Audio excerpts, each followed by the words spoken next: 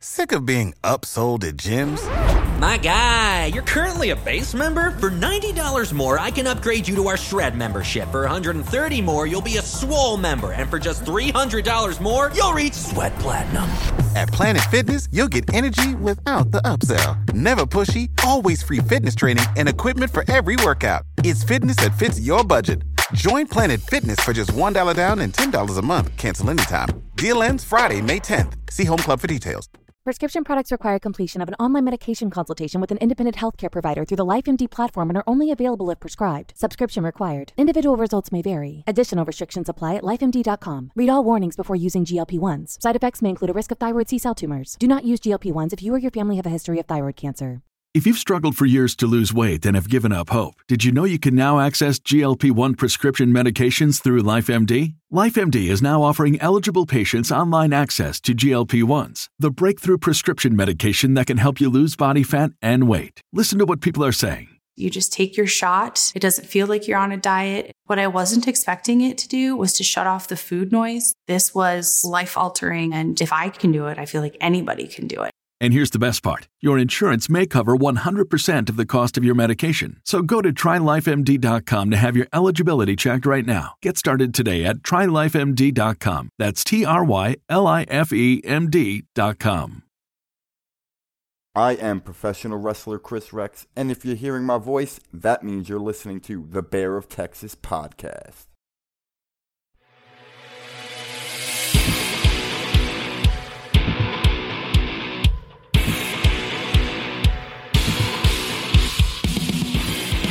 Soccer fans all over the world, it is time. It is time for another strong session of Into the Net FC. So, sit back, relax, and get ready for a wild ride where you will hear the truth, the whole truth, and nothing but the truth. The intensity on the pitch is about to go down. And here we go.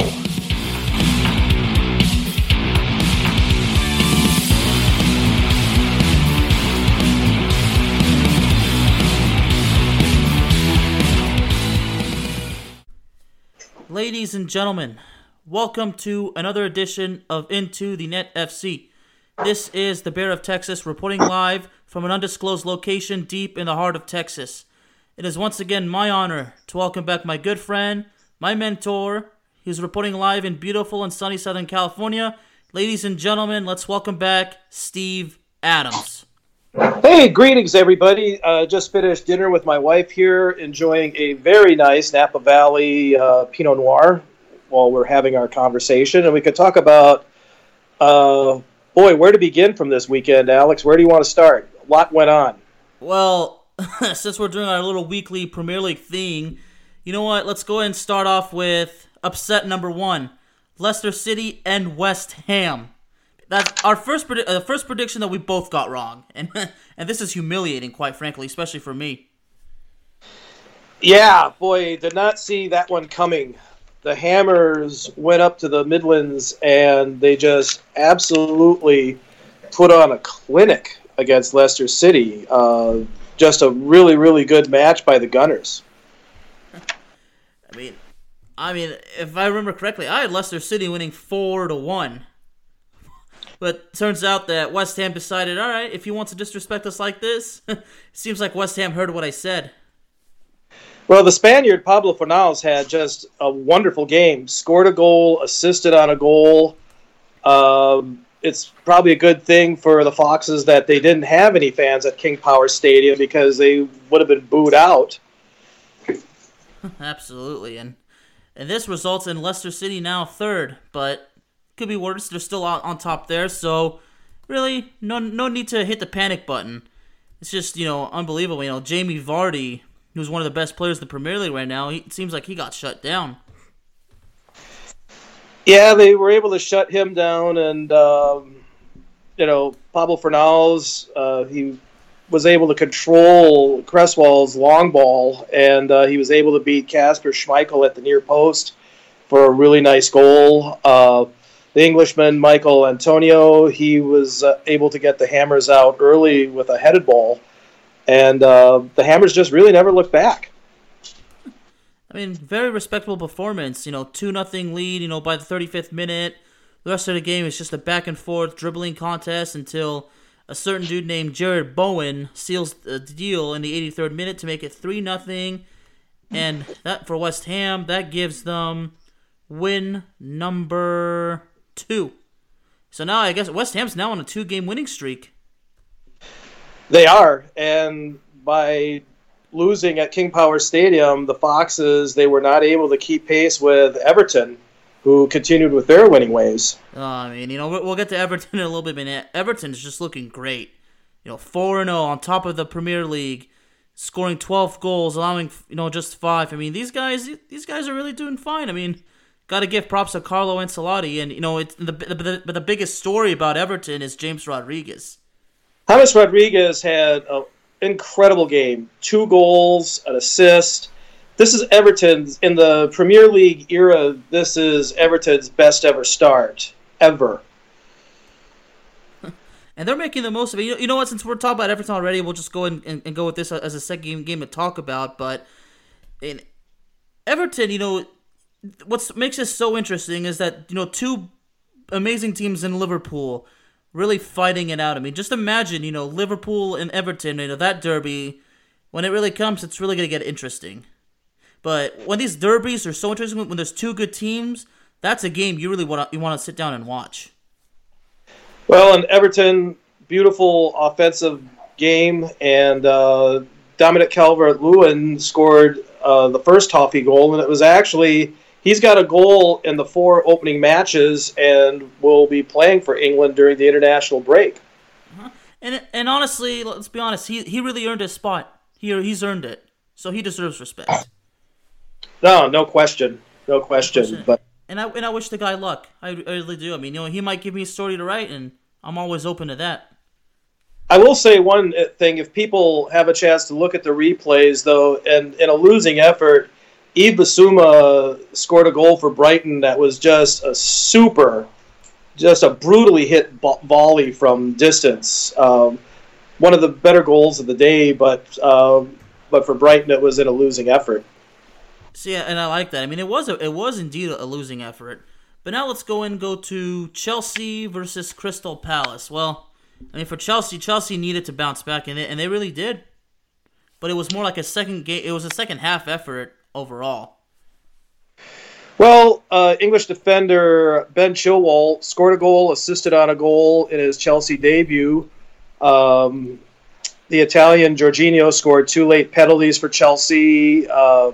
In the 83rd minute, American fans will be happy to know that Christian Pulisic was able to make his Chelsea debut for the new season. He hadn't been able to play since he blew out his hammy in the losing effort in the FA Cup final against Arsenal, a final in which he had scored a goal. So it was good that at least he was able to take baby steps, get out there and play at least for 7 or 8 minutes. Absolutely. And it's amazing. I'm glad, he comes in as a substitute. He's getting his feet wet, testing the water, slowly getting back to the groove. They have to be very careful because Chris Pulisic is fragile. And I don't mean any disrespect, but, he's young but he's injury prone, but they have to take the necessary precautions to make sure he doesn't get hurt. If it means giving him more rest time, then so be it, because Chelsea, they're going to need Pulisic to be ready to go at the end of the month when the Champions League begins. He'll need to be in it. He should be getting some rest during the international break. He won't be playing for the U.S. in any of the internationals, to my knowledge. Not that I know of, honestly, but I'm sure the U.S. is going to follow the same precaution because, he's the future of the United States men's national team. Losing him would be absolutely catastrophic, and I'm talking about a permanent injury. So be careful at all costs. If the game's not worth it to him to risk, then don't take it. It was a good day at the office at Chelsea, scored 4 goals, kept a clean sheet. Uh-huh. And what's interesting is the dude who had recently been brought to Chelsea, the goalkeeper, looking at his name right now, Mendy, great way for him to have his debut, keep a clean sheet. No question. I'm sure that Frank Lampard is breathing a sigh of relief, and I guess now the question is, how much salary are they going to have to eat to be able to unload Kepa? Well, see, that's really the sign of stress right there for Chelsea, but we gotta give this guy Mendy. I mean, Mendy's making a name for himself. If he takes over as the starting goalkeeper, then honestly, I'm not gonna sugarcoat it. He earned it. I mean, there's nothing to argue about that. But actually, the game that I ended up watching on Saturday quite a bit, I watched Leeds and Manchester City play a very entertaining game that was actually played in pretty bad conditions. It was pretty torrential rain in Yorkshire, and a very entertaining 1-1 draw. And I thought it was really one of the best matches of the weekend. Yeah, I kind of did, and I mean, Leeds United, they're proving a point for real this season. I mean, for Leeds United, I'm going to use the little old saying, shit just got real. Like, these guys mean business. Right now they're 8th placed, but they're, 2 wins, 1 draw, 1 loss. But they're off to a good start, a very respectable start. I mean... Well, they had a fairly tough, opening draw. And when you consider, who they've had to play so far... was really impressed with Rodrigo Moreno. He was able to take advantage of a poorly punched away ball by the Man City goalie Ederson. But Rodrigo had a very strong match. Raheem Sterling, he had a very nice finish for the opening goal of the match for City. For Leeds, their French goaltender, Ilian Meslier, played a really, really great match. I thought in defense, the Northern Ireland defender, Stuart Dallas, he had a very, very good match. Costa played well for Leeds.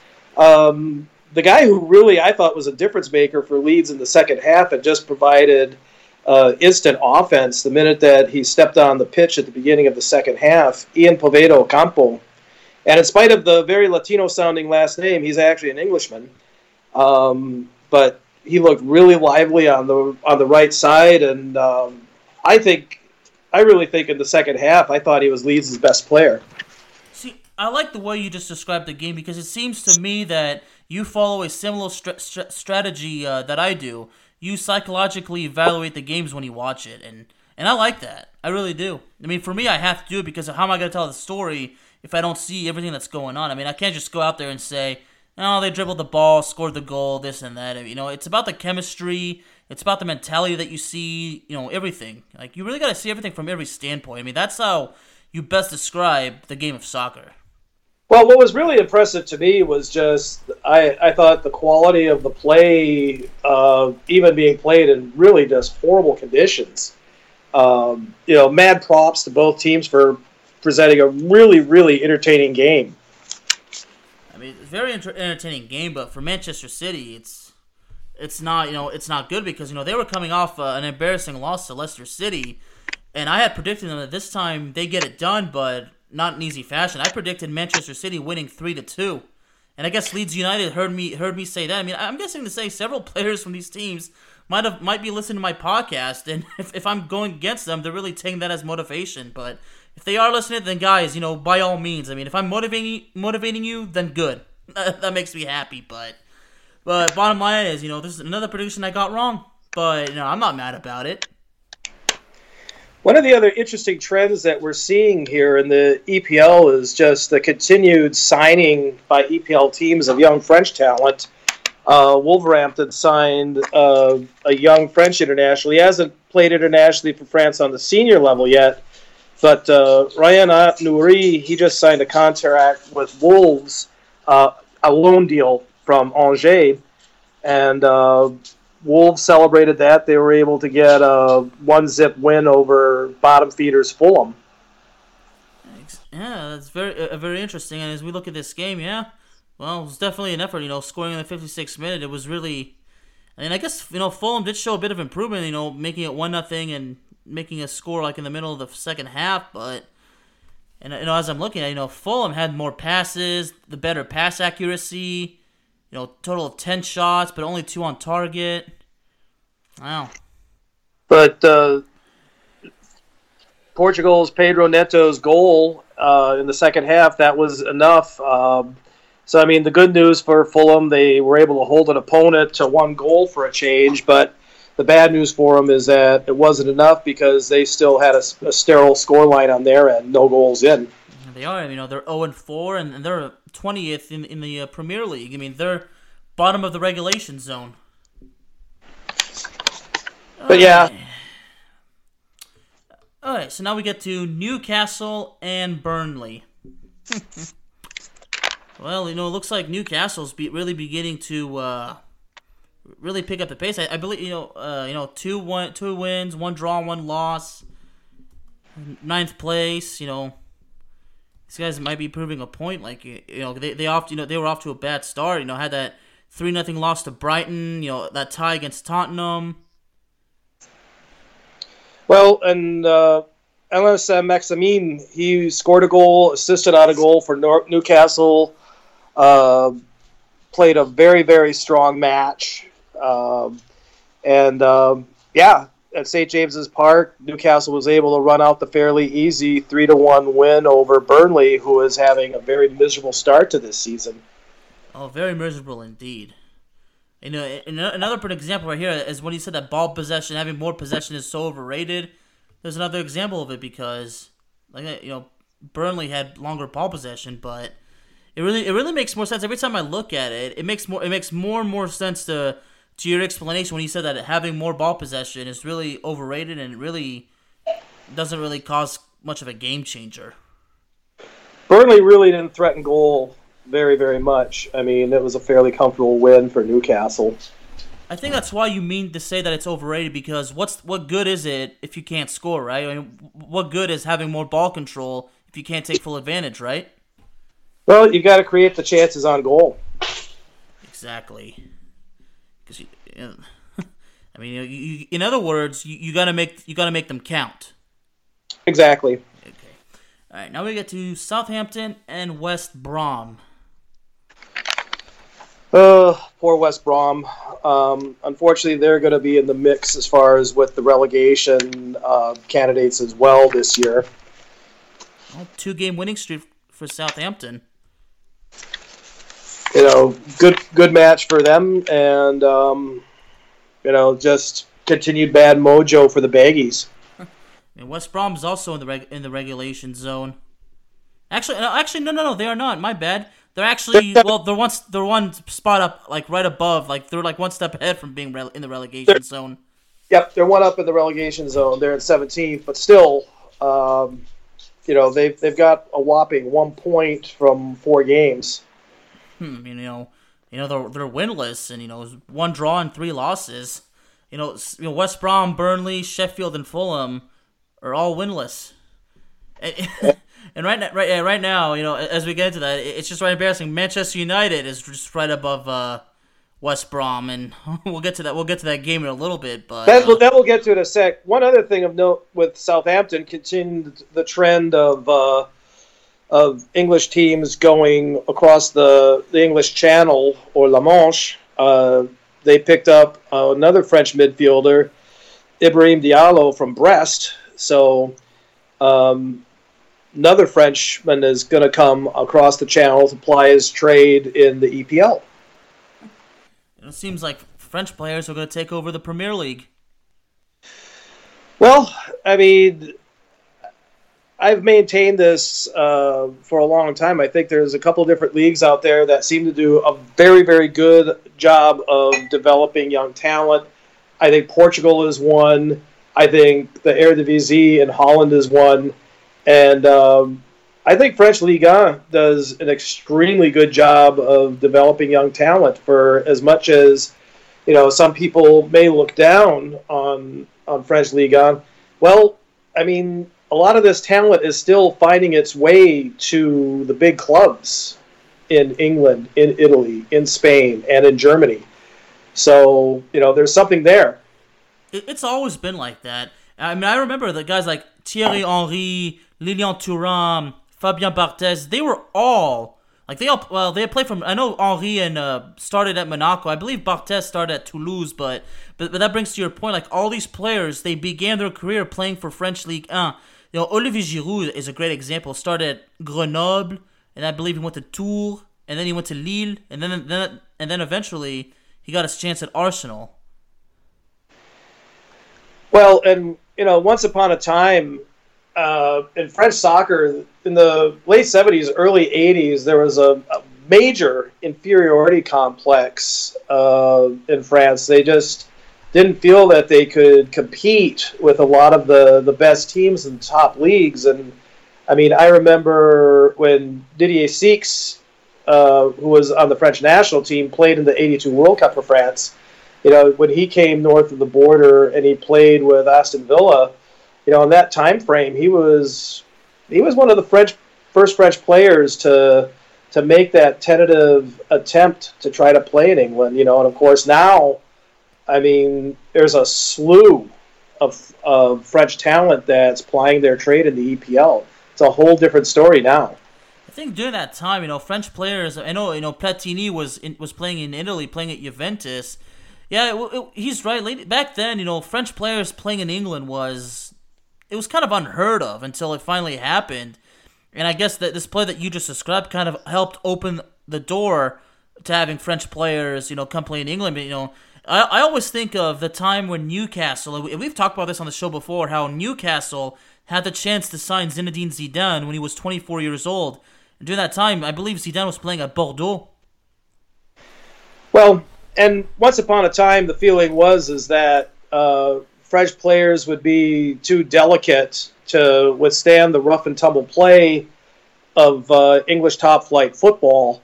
And of course now, we know that that's just absolute rubbish. I mean, when you look at the physicality of some of the French players that have played or are playing in France in the EPL, so. That's a myth that's been dispelled a long, long time ago. It has. My dad will say this: if these French guys, if they can play in Italy or in Spain, then they can definitely play for England. Although, honestly, the EPL is definitely the most competitive flight of domestic soccer. But still, at the same time, playing in Italy, playing in Spain, or even playing in Germany, it's no easy task. No, they're all top leagues. Mm-hmm. They are, and it's just amazing. Newcastle pass on him, and then Juventus. I noticed. I did the research. Juventus immediately wasted no time, and then just signed the guy, and then the rest of it is history. But now we're starting to get towards talking about France. The last time that we've seen such a uprising of how shall I say, lighter weight people. People stormed the Bastille in France. I mean, what happened over the weekend with Villa versus Liverpool, Man U versus Tottenham, I mean, just totally turning everything on its head. Where do you want to go? Well, I'm just going to say it like it is. I did not pick Manchester United to win this game. I had them losing 3-1. Absolutely horrible. Look, I know everybody... Okay. Based on what I've seen on social media, Steve, I kid you not. Everybody hates Ole Gunnar Solskjaer. I understand they're pissed at him. Look, guys, it's not all on him. Yes, he's to blame too, but really, is it just on him? Is it his fault that the players don't have any chemistry, they can't play with each other, they can't do their jobs? His job is... it's not like he's going to tell his players, kick the ball here, do this. That's not how it goes. And what's amazing is Manchester United did, in fact, score first. Except that lead was short-lived, and how ironic, it was a Bruno Fernandes penalty. And what's really painful, and this adds insult to injury, is that Jose Mourinho made his return to Old Trafford and was able to pick up a huge win. This guy is probably laughing his butt off, and honestly, he really, I guess he has the right to, right? The thing that was amazing to me in watching this game was that every time they were showing Jose Mourinho on the sideline, he just had this very dour look on his face. You would swear that Tottenham was on the other end of this mauling. But, But as you alluded to, after Fernandez scored on that penalty, and then when Ndombele got the equalizer, it just rained down goals at Old Trafford. Son Heung-min scored a brace, as did Harry Kane. Oh boy, and Anthony Martial got red carded in the 28th minute. Now I didn't actually see the game, but from what I understand is a Tottenham player elbowed him, and Anthony Martial got pissed and retaliated. There was a bit of an elbow, and it was basically just a wee slap. And unfortunately, the way the game is, you cannot go to a player's face. Yes, it was minimal contact. I mean, there was stuff that happened later on in the game. Manchester United's Bailly, he basically, stomped on a guy that, and I don't know how the referee didn't miss it or how VAR didn't alert that. Now, that one should have been a red card for Man U, but this one was pretty marginal. On the one Son goal, the thing that I really loved with that was Harry Kane had gotten fouled and then quickly got to his feet, quickly put the ball back into play, and he just laid off a beautiful ball for Son that he was able to cash in. And Son, even though he was recovering from a hamstring injury, he looked good. I mean, he was not lacking for pace, and he was lethal. His finishing was good. But, Tottenham was already going to win this game going away, and then with Martial getting sent off on that, stupid slap he did on Eric Lamela, that pretty much sealed the fate. But it was a pure and utter capitulation at home.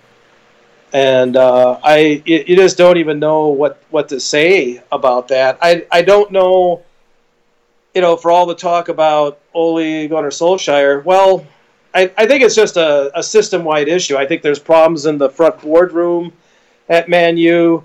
I think there's clearly a problem with the players because it's not for lack of good players. They've got some players who, have good pedigrees. I mean, they have world-class talent.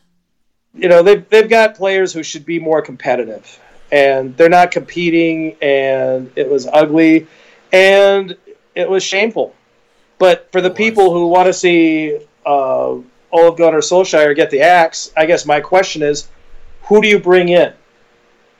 At this point, who do you bring in to coach this side right now? And when you ask them that, you know what's so ironic? You know how they react? They are silent. They have no answer.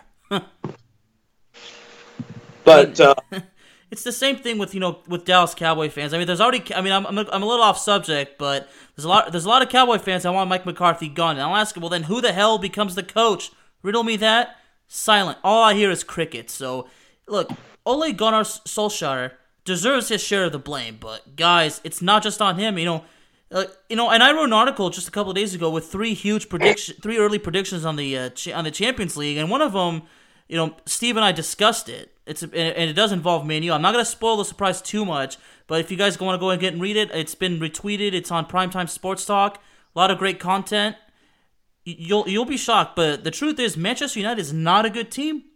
They have world-class talent, but it's not being put to use. And speaking of Manchester United, a certain player actually just arrived, Edinson Cavani, on a free transfer, just signed a 1-year deal.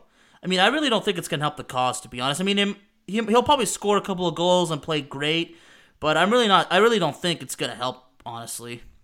I don't think Man U's problems are on top or scoring. Their problems are clearly their defense. Their defense has just been, they've run roughshod over it. I mean, when Crystal Palace can show you up, and then if a team like Crystal Palace can score 3, Tottenham with Harry Kane and Son just absolutely playing virtuoso ball together, they just ran roughshod over this very, very woeful Man U side, and it's really rather incredible to see them right now sitting down in 16th place. I mean, and here's the fact. The fact is, this is the first time since the 1986-87 EPL campaign that Man U has lost their first 2 opening games. I mean, and this is the first time they've conceded 4 goals in a first half in a Premier League game. Never before in Manchester United history have they ever conceded 4 goals in the first half. I mean, this game is one to remember, Steve. You can mark my words on that. Well, the only thing that I think may have helped help a little bit for beleaguered Mancunian fans in Lancashire, Liverpool getting absolutely thoroughly destroyed and disemboweled at Villa Park in Birmingham, 7-2 by Aston Villa. This is a game that, I thought, maybe Liverpool might suffer from a little bit of overconfidence. Yes, the replacement goaltender, Adrien, had a royal screw-up that led to the first goal for Aston Villa. But you can't blame all the other goals on Adrien. Yeah, 3 of the goals were off of deflected balls, but Aston Villa just took the game to them. They just absolutely... And if you're an England fan, I mean, Ollie Watkins, hat trick. Jack Grealish, 2 goals and 3 assists. Ross Barkley, who's the ex-Chelsea player, English player. Ross Barkley got into the scoring action, too, for Aston Villa. So, he got a goal as well. And, I think this move to Villa Park, I think, was probably a good move for Ross Barkley because he probably wasn't getting as much playing time. Probably was not going to see as much playing time at Chelsea. Well, in Birmingham, he's going to see a whole lot of playing time. And, this Villa side, they've come out of the blocks.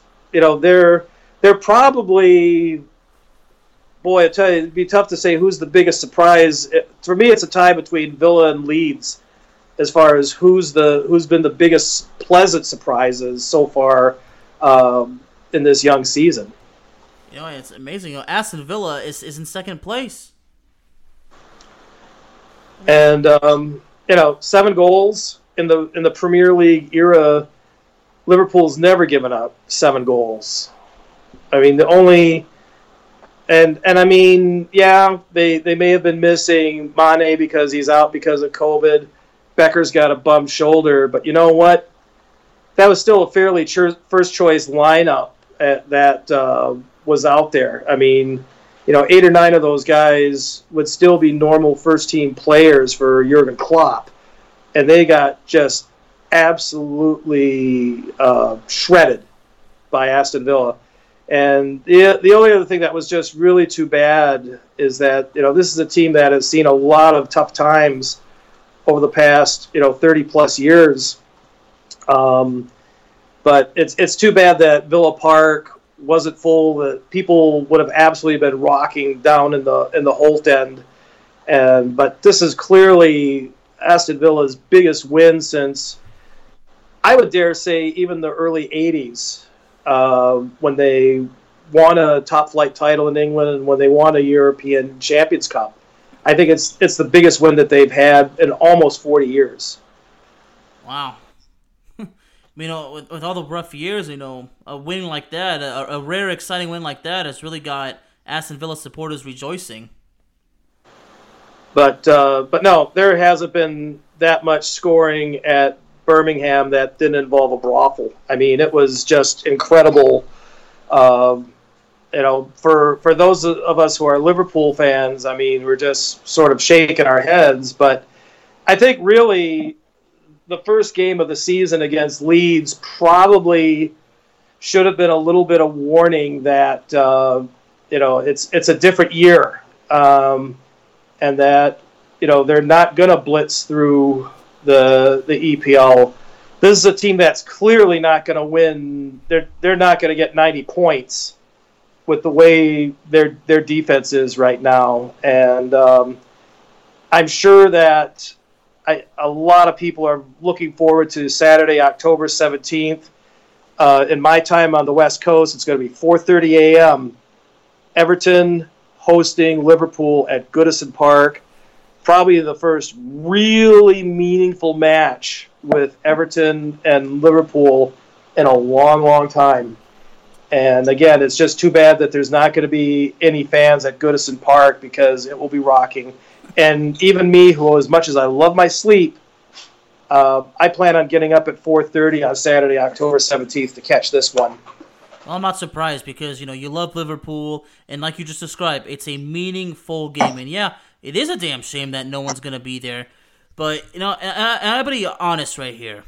Based on how you when we were talking about the opening week, how you mentioned about Liverpool, you knew it was a warning. I mean, based on your tone, even my dad told me this because he listened. He might not explain. Steve in his tone is actually trying to warn that this is a warning, like that Liverpool. It's a new year, and that Liverpool may look good on paper, but it's about the result on the grid on the pitch. I mean, it could be true. I mean, because you are in fact, your knowledge of soccer is quite unique, Steve. So, my dad may be right. I mean, I think you were trying to say, like, you've been trying to warn that this is not the Liverpool team that we saw, 2 years ago that won the Champions League again, They frankly look slow. I mean, they frankly look slow. They look slow against Leeds. They looked absolutely like they were running in cement against Aston Villa as, Watkins and Grealish were just running circles around them. And, you can't make any excuses. I mean, you can't. And the last game we got to talk about for this week is Arsenal and Sheffield. Well, it wasn't easy for Arsenal, but they got the job done. Well, they got the spark when Pepe came in. When he came on in the 58th minute, he provided some spark. Goals from Saka and Pepe. The Blades got a late goal from McLoderick. But, that wasn't enough. Arsenal, very, very workmanlike win over the Blades, who, after having a pretty decent year last year, they're really out of the block slow this 2021 season. Yeah, they really are. And Arsenal, 3 wins, 1 loss. They lost to Liverpool last week. 4th place in the Premier League, and looks like things might pick up. So, now... It's amazing. So basically, since match day 5th is not like 2 weeks from now, is it? Do you want to give predictions now, or should we go ahead and wait another week? I think we should wait because the big variable when you get into the international play is, does anybody get injured during the international break? Does anybody pick up COVID during the international break? So, I mean, I think that there's so many variables yet that could shape how these sides are going to look in a couple of weeks. I think we should probably hold off a little bit on making any predictions or, going over what the next round is going to look like. I agree. And you know what? We should take a little look at the Nations League. And recently, specifically, we should talk a little bit about France because... couple of there's actually a certain player that's actually going to make his I don't know if he's actually going to make his debut. He's been called up to the national team for the first time. It's a player by the name of Houssem. I can't even pronounce his last name. I apologize, but he's a player that he's described. He said Zinedine Zidane, just like me, is his hero, and some critics have actually seen him as the next Zidane. Like how many times do I have to say it? I mean, at the end of the day. What is a comparison? I might have said prediction. I meant to say comparison, but a comparison is just simply an opinion. I mean, okay, fine. He's a midfielder. He's of Algerian descent, so he is like Zidane. But as far as him being the next Zidane, that's just merely an opinion. Yeah, I think it's a little bit early about getting into those type of comparisons. Except he's been brought up. He's actually been brought up as one of the attackers, so. I'm not sure if Deschamps plans to have him in the midfield or in the forward section with Mbappe and Anthony Martial has been called up. Kingsley Coman has been called up. Those are two amazing calls. And I hope Martial gets more playing time. I would like to see Kingsley also get some playing time. Would love to see Mbappe also get more playing time after what happened last time. So, Pogba's been brought back up. But here's something really, really interesting. Adrien Rabiot. Just like, in the first 2 Nations League games, he's been called right back up to the national team. I'm actually surprised. I really never anticipated that Adrien Rabiot would ever play for the national team again after he was omitted from the World Cup. Mm-hmm. I'm guessing, did he and Deschamps reconcile, or maybe did he realize, you know what, I was just being immature, I'm a young guy, I'll have another chance to play at the World Cup, it's not a big deal. Whatever the reason, he's playing for France, and he was actually playing good. He did play good in those two first games when he was on the pitch, so it seems to me like he's really, he's picking himself back up, he's gotten more mature. He doesn't play in Paris anymore, he plays at Juventus, I believe. Well, I'm glad that he was able to, sort of turn things around and, get a second chance with the French national team. Yeah, so I'm really guessing that he and Deschamps probably, they sat down in Deschamps' office, they talked, Rabiot probably, said, look, I didn't mean it, and Deschamps says, look, I don't care, you were younger, you're more mature now, you're a whole lot better, you're playing at Juventus, just like I did, you're learning. I think that's why they were able to, put things aside and, Rabiot gets his chance, because Rabiot's doing the same thing Deschamps did. Deschamps was a young guy who went to Juventus, got mature, got better, so maybe that's why. I don't know. Mm-hmm. Maybe it's just a coincidence, I don't know, that, Rabiot is kind of following the same path as Deschamps. But as far as France goes, in this Nations League game, they got two important matches. They have a friendly against Ukraine first, but then they play Portugal and they at home, and then they play Croatia. Well, top flight competition. I don't know. To me, I think Croatia, I still think, is a little bit on the downward arc. I think this was a team that really hit their peak in Russia a couple years ago, but they still have some pretty decent players on it, to be sure. They really do, and I don't know if I can see France beating Portugal. If France and Portugal draw, that's probably a win for France, but if France pulls it off somehow, that's amazing. But Portugal has gotten better. Well, both France and Portugal are teams that just all they keep doing is developing good young talent. And, these are the two teams that right now they're my favorites right now as far as for winning the Euros. Wait, you still have both of them as a favorite, or just Portugal? No, I think both France and Portugal. I still think, as far as when it comes time for doing the Euros, I think it's going to be either one of those two teams is my pick to win it. I don't know if Belgium anymore. I think Hazard, who is such an important player for Belgium, and his his injury problems, it's hard to say if he's going to be able to get healthy like that. But clearly, a lot could change here, in 8 or 9 months before they do the Euros, and I hope that they're able to do the Euros next year. I hope so. But honestly, as far as France goes, on paper, they're definitely a good team, but knowing France how we do, it's all about, are they mentally prepared? Do they have team chemistry? Because we all know how they are. They went one time from winning the World Cup to crashing out of the group stage, losing to Senegal in 2002. We all saw how that went down, but that was 20 years ago. Different coaching now, different players, but still, it's always been about mentality. It's always been about the focus. I've said this before. France is a team that has the talent, but not the focus. That's why they've been known, for not getting the job done at the crucial time. So the question on everyone's mind is, will France be ready to go? And all I can say is I hope so, because the group stage, they're playing Portugal and Germany. Shit just got real, so France better be ready. Yep, no question. So I'm taking a look at these match days for the Nations League. Germany's playing Ukraine, on the road.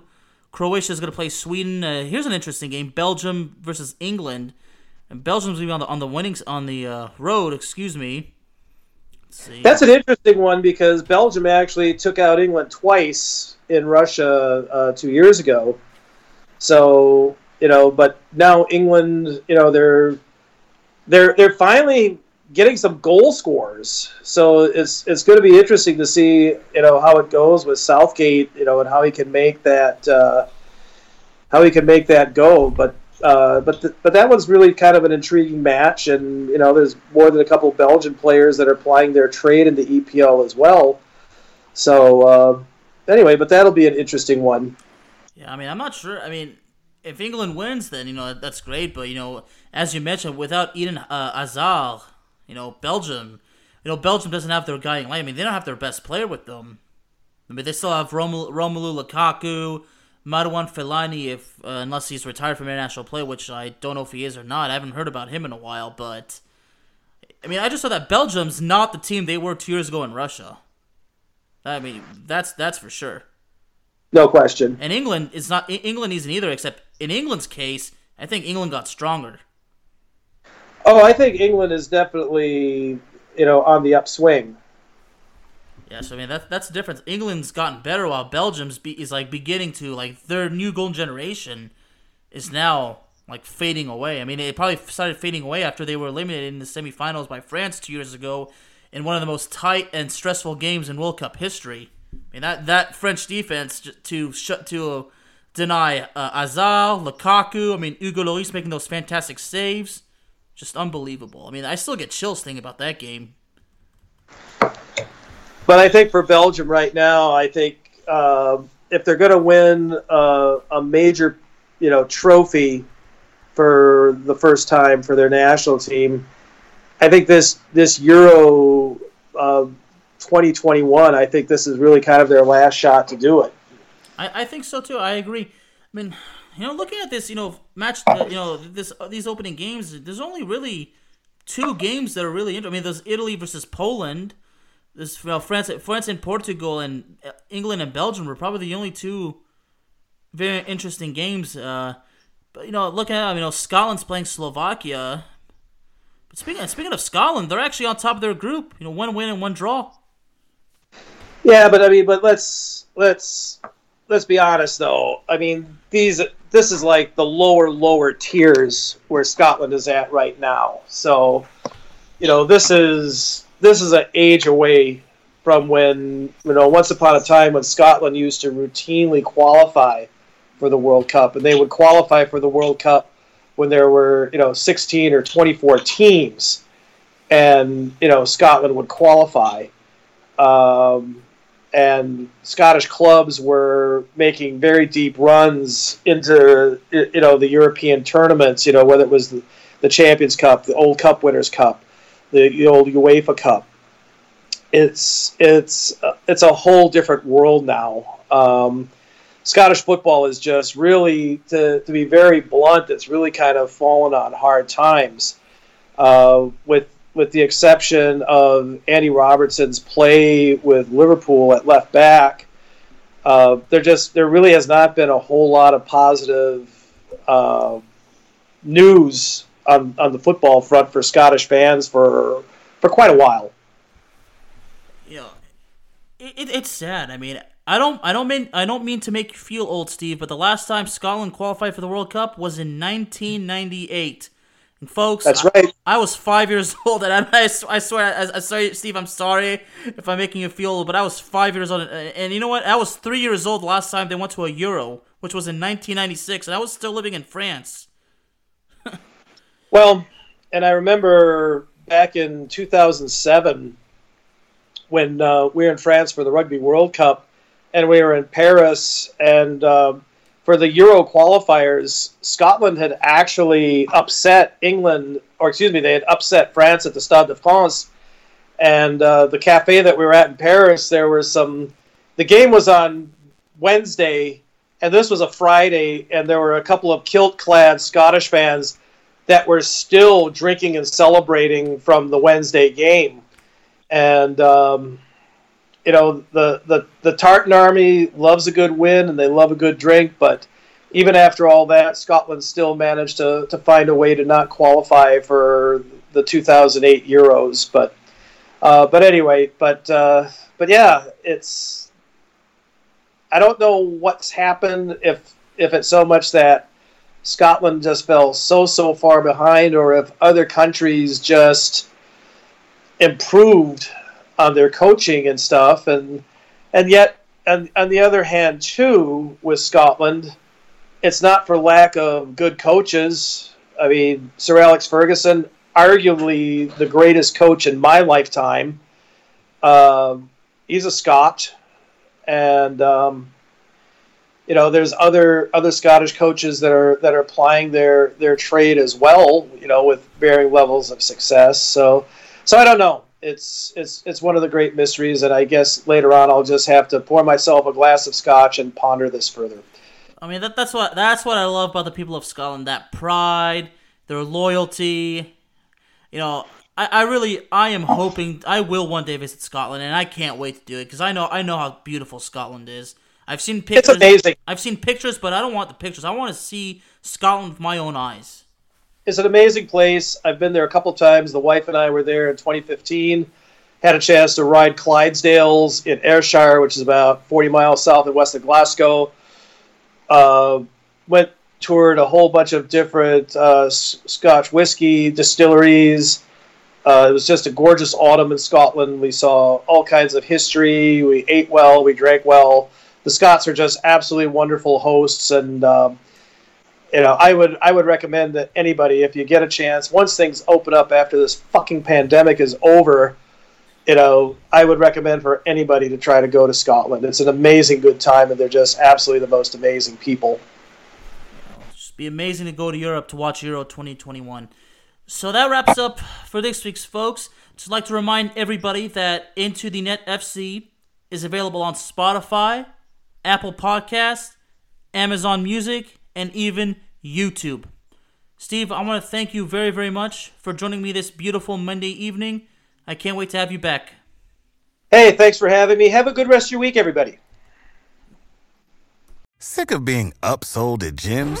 My guy, you're currently a base member? For $90 more, I can upgrade you to our Shred membership. For $130 more, you'll be a Swole member. And for just $300 more, you'll reach Sweat Platinum. At Planet Fitness, you'll get energy without the upsell. Never pushy, always free fitness training and equipment for every workout. It's fitness that fits your budget. Join Planet Fitness for just $1 down and $10 a month. Cancel anytime. Deal ends Friday, May 10th. See Home Club for details.